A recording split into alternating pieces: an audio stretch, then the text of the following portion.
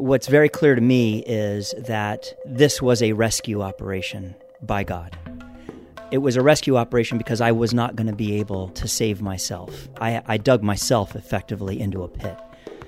What happened early on in my prosecution was that I had a decision to make. And that decision involved whether I was going to fight for my old life or effectively give up my fight and trust Jesus to give me a new life. This is Beliefs. I'm Bill Baker.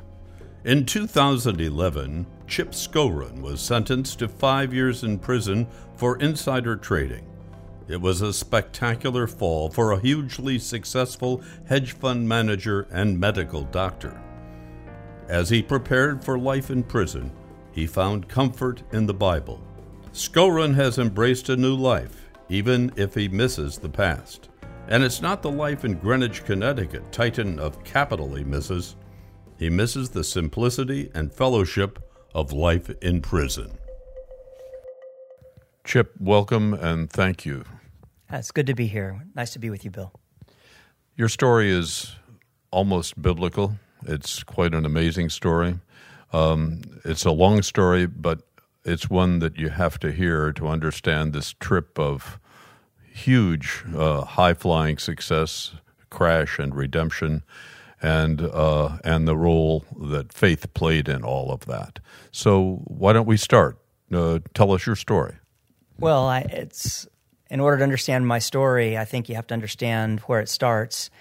I grew up in Florida, and I was the son of a man named Joe Skowron, who was a rocket scientist, and my dad, and a brilliant man, and my mother, Janet Skowron, who had moved to Florida, and both of them were part of the beginning of the space program in Florida. And I was born July 15th, 1969, which was one day before my dad launched Neil Armstrong and the other members of Apollo 11 to go walk on the moon. So it was an exciting time in my family's life and in the history of mankind. Growing up in Florida was quite special. It was growing up with a father who was a very hard worker, a very disciplined man, a man who saw things through to the finish, but largely was not available emotionally. And the son of a mother who I loved and she loved me very dearly. And she was a very sensitive and passionate woman, especially when it came to people. I grew up at a very early age having a fairly traumatic event that happened when I was around 11 years old. My father fell and was unconscious. And at that moment, seeing my father hurting and being incapable of helping him left me feeling helpless in a way that I was really terrified by. And that really, for me, set me on a path towards becoming a doctor. And my mother and my father, but primarily my mother, really encouraged that pursuit. And so that really shaped my formative years of high school, although I had numerous bouts of near complete destruction with drug use and experimentation, and managed, however, by the grace of God, quite frankly, to make it through all of that and wind up going to school at Vanderbilt. At Vanderbilt, I continued to pursue my career in medicine, and on the day that I was accepted to medical school at Yale, my mother was killed in a car accident. So it was an incredibly traumatic and hard day for me that again left me feeling very afraid, very helpless, especially when it came to my feelings of sorrow around the loss of my mother. And I really began to run away from those feelings. I began to try to engage everything around me in such a way that I didn't have to feel, because those feelings were so overwhelming. and I wound up achieving that goal of becoming a doctor, and wound up at Harvard, actually, married to my wife, who I had met while I was in medical school, having a family, pursuing my career in orthopedics, and made a decision very late in my training at Harvard that I didn't want to practice medicine for the rest of my life. At that point, I pursued other careers and found an opportunity. Actually, it found me in finance at a hedge fund called SAC Capital, and that's where I began to really have material success in a way that I didn't really ever imagine that one could have, that I certainly would ever have, and quite frankly, that I ever really wanted. That success, however, began to expose, if you will, in me, kind of the reality of who I was. And by the time that I had built my own business and had a number of people working with me and for me, and we were having a great deal of success in the investment management business, I had really begun to pursue material wealth and material pleasures in a way that I hadn't, I didn't realize how far my life had gone down that path.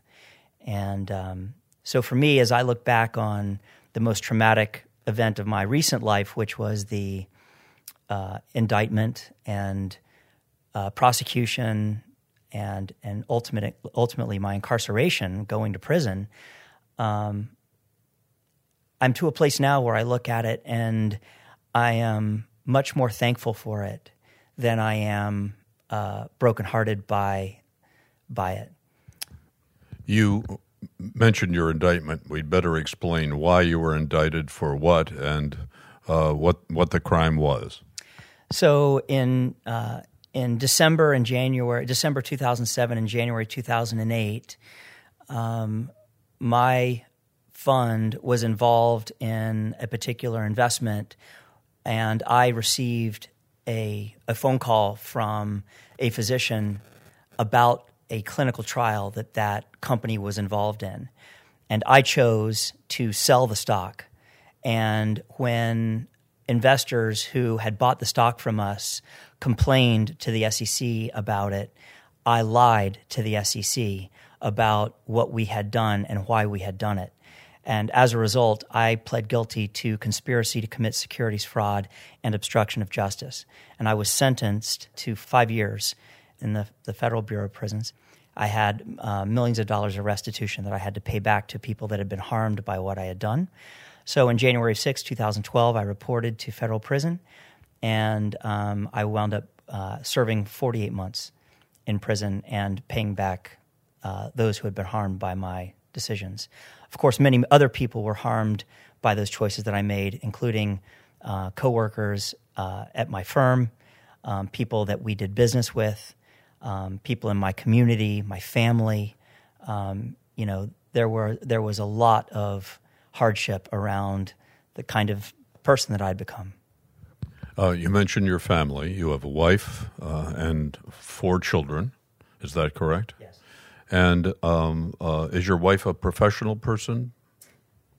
So my wife, when we met, she was a writer. And after we had 2 children, our oldest 2, she decided to become a full-time homemaker. So she was professional, and now she is probably more professional, raising 4 children. We now have 4 teenagers at home, so it's busy. And professional dealing with you. The question remains, and in many ways, the most powerful part of this. You're a man that had risen to the very top, had wound up going to prison, and had huge wealth down to, I assume, almost no wealth or huge debt. but your family stuck with you, and you obviously stuck with them, but the fact that they stuck with you through all that, what does all that say, and how did that work, and what was the role of God and faith in all of that? Well, I mean, thank you for pointing that out, Bill. It's, it is probably the most visible miracle of my entire circumstance that my wife has stayed with me.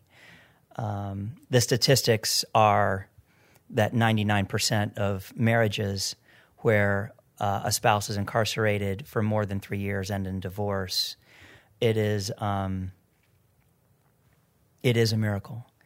And it is much more that she stuck with me than I stuck with her. There's no question about that. I think that as my situation evolved and as the humiliation and the prosecution evolved and the penalties became more and more apparent, both financial and in terms of incarceration, that part of it wasn't really the hard part. The hard part was my wife coming to the realization that she wasn't married to the guy that she thought she was married to. That I'd been living a double life effectively, where I acted like a good father and a good husband while I was here, but the moment that I left, I acted and largely had a completely different life. And although that is hard to imagine in the abstract, it got very real for her on one particular day in October when she declared that if I was going to want her to forgive me, that she would have to know everything. And so a few days in front of our 15th wedding anniversary, I came completely clean with her. And that was devastating. Of course, 3 months later, I went away to prison. And I had no idea what the outcome would be. I know that I hoped and I prayed about what that outcome would be. But quite frankly, a large part of the reason, in fact, maybe even the whole reason why we're still together, is because my wife actually has a more profound faith in many ways than I do. You went to prison, a man of incredible wealth, and then crashed. You had to be in prison where most of the people are poor and underprivileged, radioactive with them. You were radioactive with the community that you came from of wealthy, powerful people who didn't want anything to do with a felon for numerous reasons, including show. Where did God come into all of this and your kind of new-found faith that got you through one of the greatest, almost biblical crashes of all time? Well, I mean, certainly my crash is very personal, but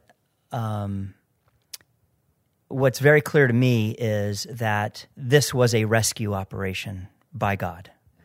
It was a rescue operation because I was not going to be able to save myself. I dug myself effectively into a pit. What happened early on in my prosecution was that I had a decision to make.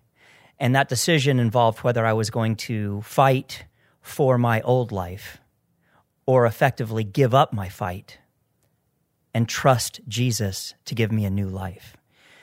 And the scripture that really made that clear to me was the place in Matthew where Jesus said that the man who would save his life will lose it, but the man who will lose his life for my sake, he shall find it. And so when I read that scripture, the day that I was to make that decision, I knew what my choice had to be. That was the beginning of a journey of finding out who this person of Jesus really is and beginning to understand what it is to follow him, to trust him. And that began to inform all of my decisions going forward. But it started with this understanding that if I was really going to follow him, it meant doing things radically differently than I had ever done before. Not trusting common sense, but trusting him. Trusting him with the beginning, the middle, and the end of this whole new chapter for my life. And so I effectively went into prison January 6th in love with the Lord, in love with him and trusting him. And that was a very divisive place to be in my house, because not only had the circumstances come between me and my wife and my whole world, now my faith in the Lord, my faith in Jesus, was even further setting me apart from everyone that we had been a part of. And that was a hard thing for her and for me. I went into prison, though, and that time for me, quite frankly, although you're right, in some ways I was very different than everyone else, but in some ways prison is an equalizer.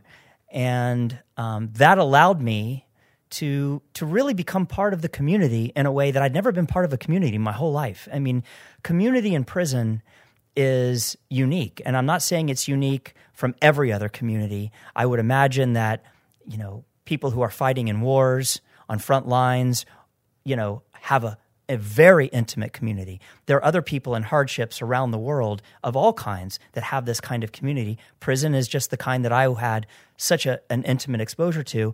And I have to say, it's something that I miss. I really miss it. And so for me, the time inside wasn't the hard part. For my family, that was the hard part. That was the part where there was isolation and tension and emotional decay, and things were hard. Things were hard for my wife. Without me around, our children were growing and becoming increasingly challenging, as teenagers often will be, and it was hard here. How did they get through it? Because in many ways, that story's more redemptive, more powerful than the one that you had, which was focused. And it's so complicated, nuanced. We'll try to parse it out a bit. So, but can you answer that? Do you know?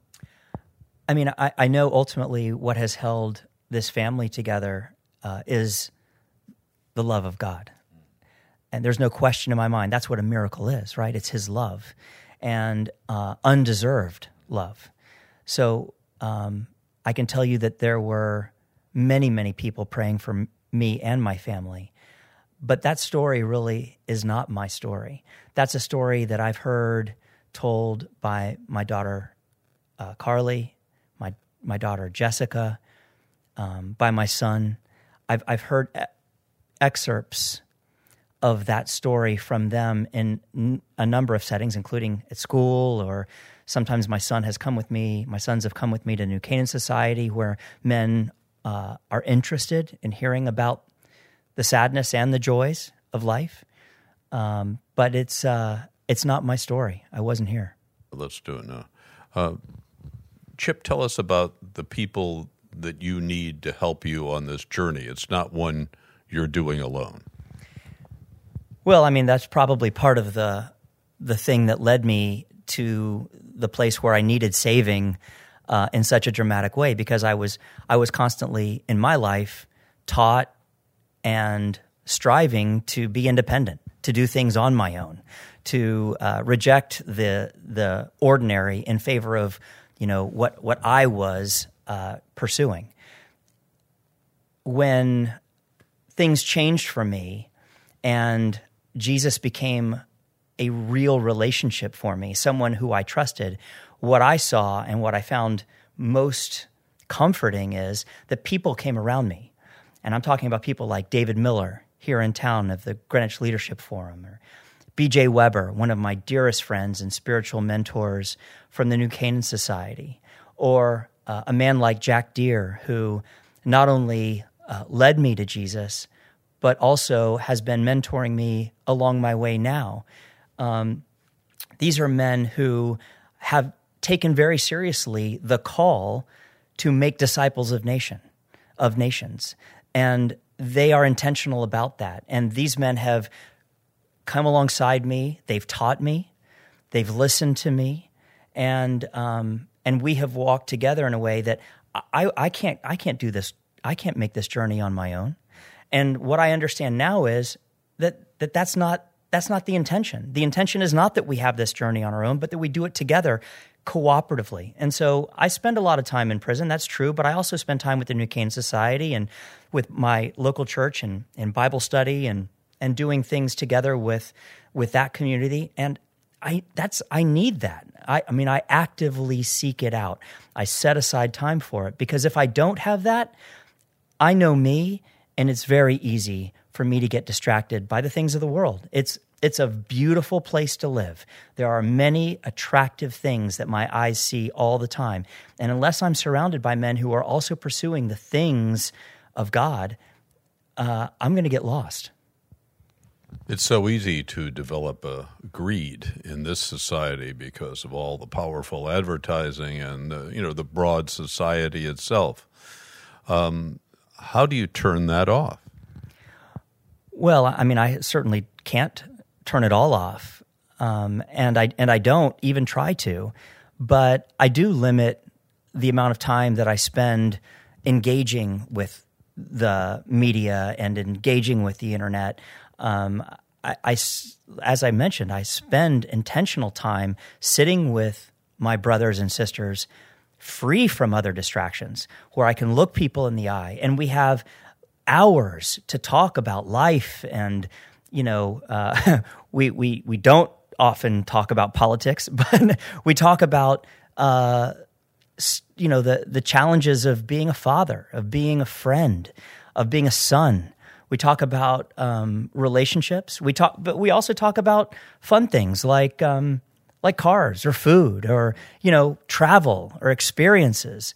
It's a rich time to be engaging with one another, and I find that the engagement that I get through social media or other outlets is fake.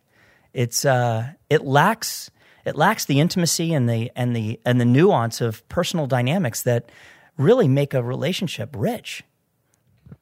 The story of your faith, your newfound faith. Now, you grew up in faith, but this was almost this was a kind of born again moment, literally.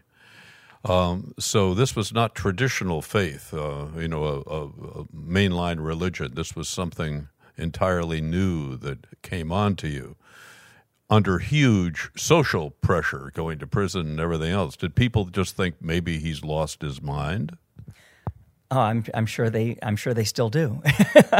But yes, I grew up with what I would describe as religion.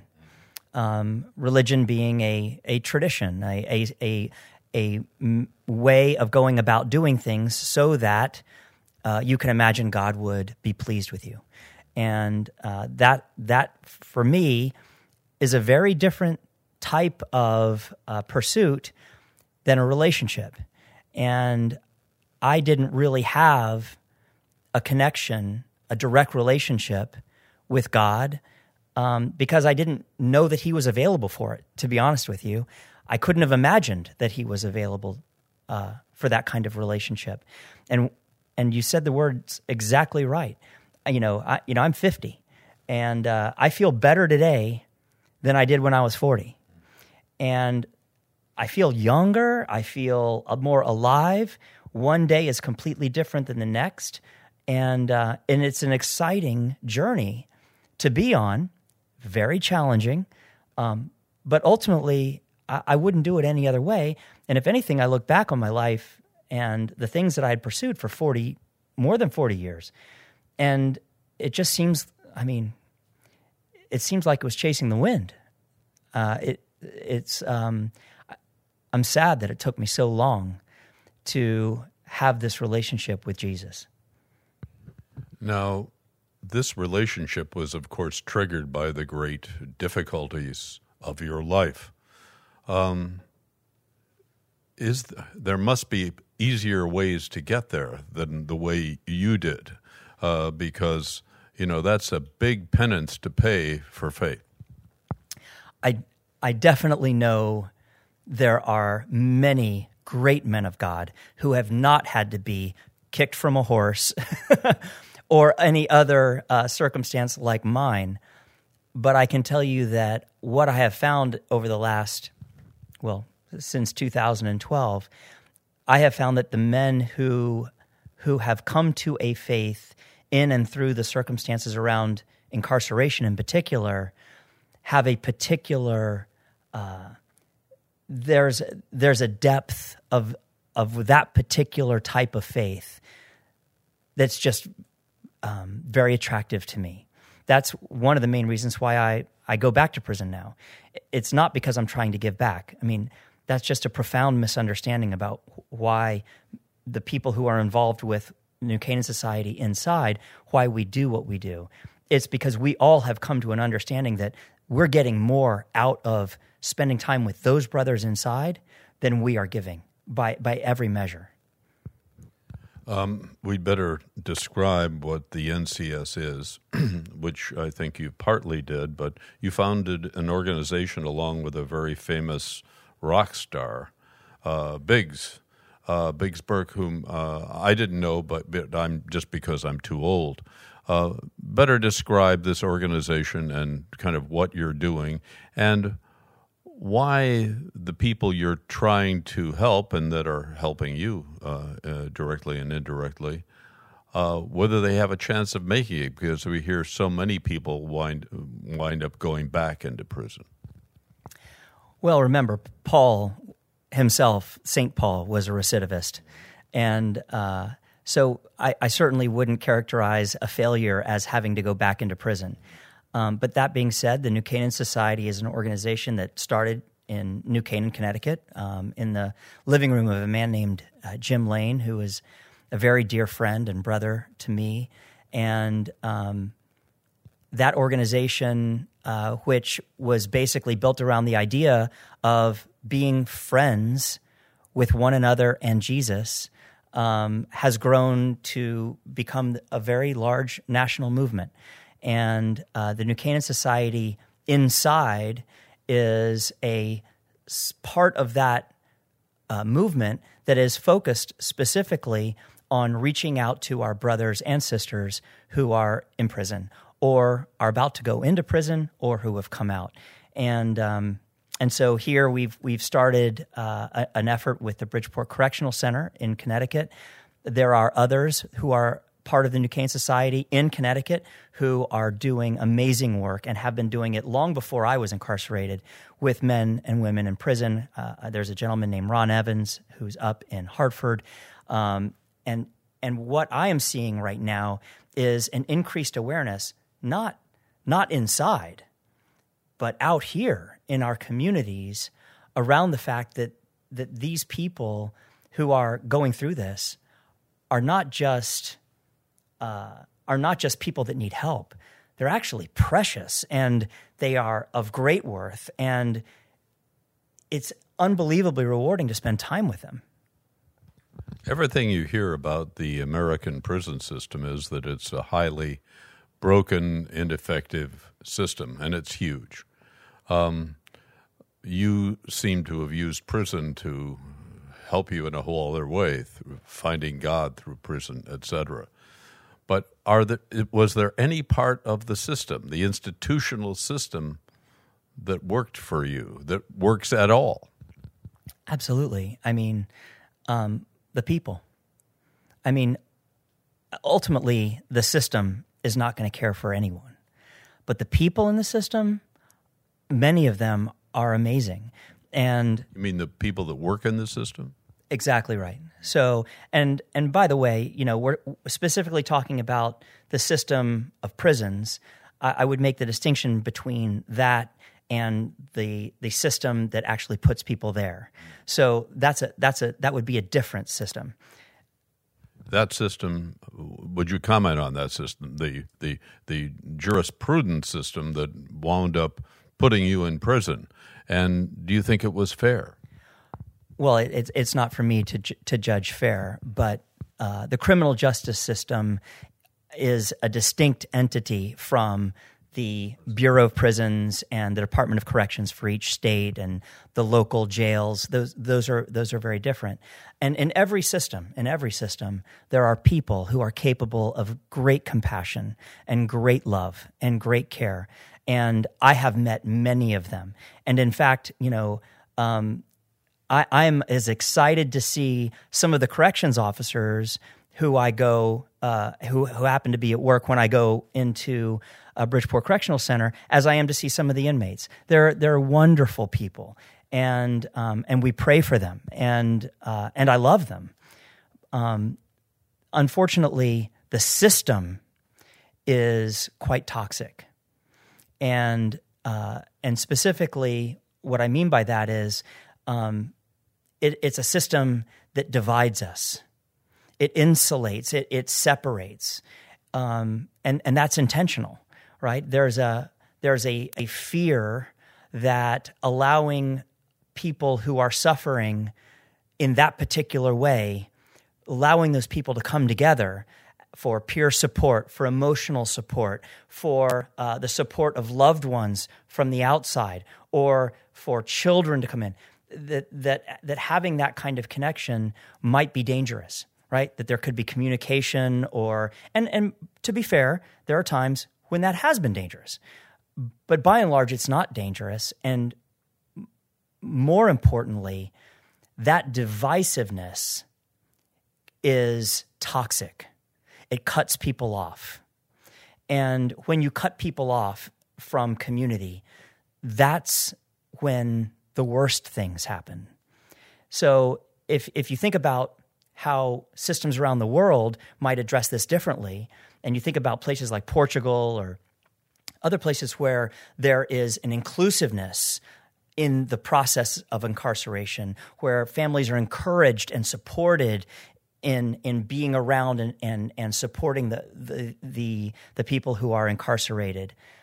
Moreover, as they transition out of incarceration into the community, and the communities are engaging in a very real way, and inmates are allowed to associate with one another and support one another as they re-enter. I mean, that kind of peer support we encourage and we know works in everything from alcoholism to divorce to cancer survivorship to all kinds of traumas in our society.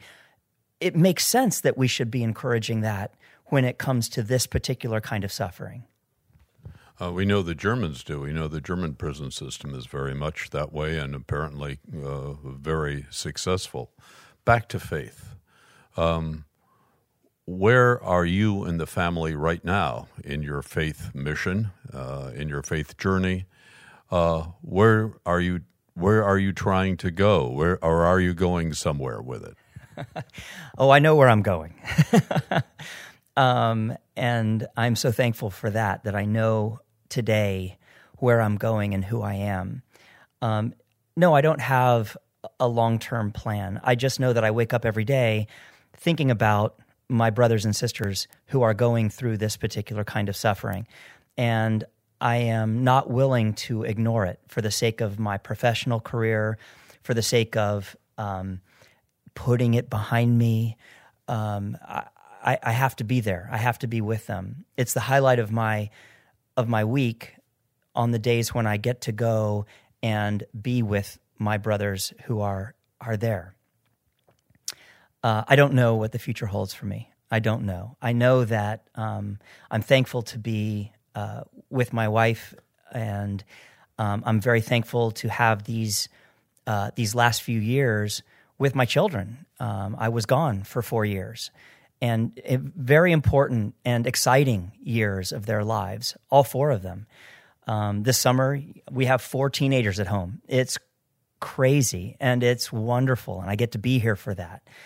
I do hope that over the coming months and years, we see members of our community out here thinking about and engaging with those people who are suffering from the prison system in a way that allows them to come back to our communities and to be embraced and celebrated, not just supported, but celebrated, in that they have a new chance, a new life, and in many ways, many of them are more skilled at ways of living today than we are, because they've had this opportunity to be very, very present with each other, right? I mean, we're all so, and I myself am so distracted by everything that the media and the news and my electronic devices feed me, that I wind up forgetting a lot about the nuance of relationship, the importance of relationship, and there, it's what we have, and it's worth spending time on, and they get to do that. This is so unusual, where in a sense you're almost saying that prison has good elements. It has good elements because it forces people to deal with one another, not to escape electronically or in some passion of raising money and greed. I couldn't have said it better myself. One of the most important healing steps that our family took when I came home, and coming home has been the hardest part of my journey, was actually going on 2 RV trips as a family, where literally we took all 6 of us and crammed into a mobile home for 3 weeks and drove around, forced to engage with one another, good and bad. And it brought us closer in a way that, my goal of having a big house on a hill really just allowed us to separate from one another when we really needed to be engaging. Well, the RV was the physical constraint that we needed. And for me, prison was that too. Do you think you'll ever go back into medicine? You're a medical doctor. I don't know whether you're still licensed or allowed to be licensed or not, but getting away from the greed and the money and just using your gifts as a surgeon to help people that way as well. I definitely would be interested in becoming licensed again. That's going to be a process, and I'm hopeful that I'll be able to work with the Department of Public Health around that. But more importantly, thinking about healing for me today is very different than I thought about it and the way I was taught to think about it while I was in medical school. I was focused on the physical expression of disease, whether that be an infection, a broken bone, a sick pancreas, a diseased limb, a clogged artery. Those are very physical expressions, often of a much more complex and deeper-rooted problem. And that medicine that I was learning was very constrained in the way it thought about that process. Today, I think about people, and I understand about the human condition in a much broader way, thinking about not just the body, but the soul and the spirit also is important, and thinking about mental health components to disease and much more deeper and profound issues, I think, quite frankly, makes me more qualified maybe than I have been in the past to think about healing, despite the fact that I haven't been licensed for quite a while. People listening to this Beliefs podcast are, I'm sure, wondering, they're saying what I'm saying. Boy, I'm glad I didn't go through all of that. A rise that high and a fall that low would be almost impossible, I would think, emotionally to take. But you've now had life experiences that very few people have ever had, and an observation that very few people have ever had from the top and from the bottom. Without my and our listeners going through that themselves, how about some advice about faith and life, and without having to go through this difficulty? I can definitely say it starts with spending some time quiet. Being still and thinking about things that matter. I find it hard today to find that kind of quiet time, but being still and focusing my mind on things that are not about the day or the week or the month or the year, but things that really matter, asking the big questions. Why am I here? What is my purpose? What do I want my legacy to be? Who is going to talk about me, if anyone, when I'm gone, and what are they going to say? Thinking about those kinds of questions, brings to mind this thirst, if you will, for those answers. And for me, I wanted to have those answers.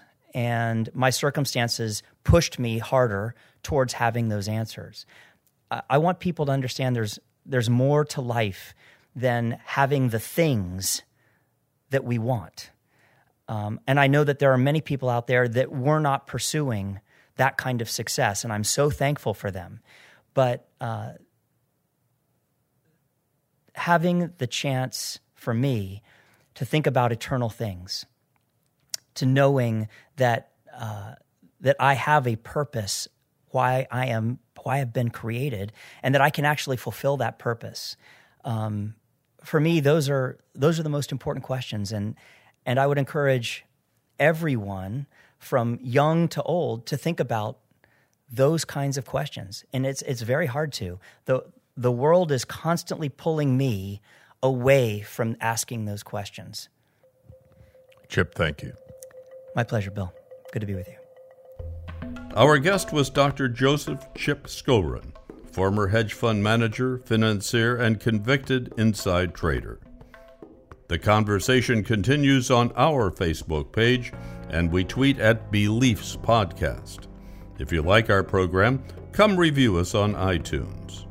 Beliefs is brought to you with the support of the Bernard L. Schwartz Center for Media, Public Policy, and Education at the Graduate School of Education at Fordham University. Jay Woodward is the producer. The theme music is by Edward Billis. I'm Bill Baker. Thank you for listening, and please tell a friend.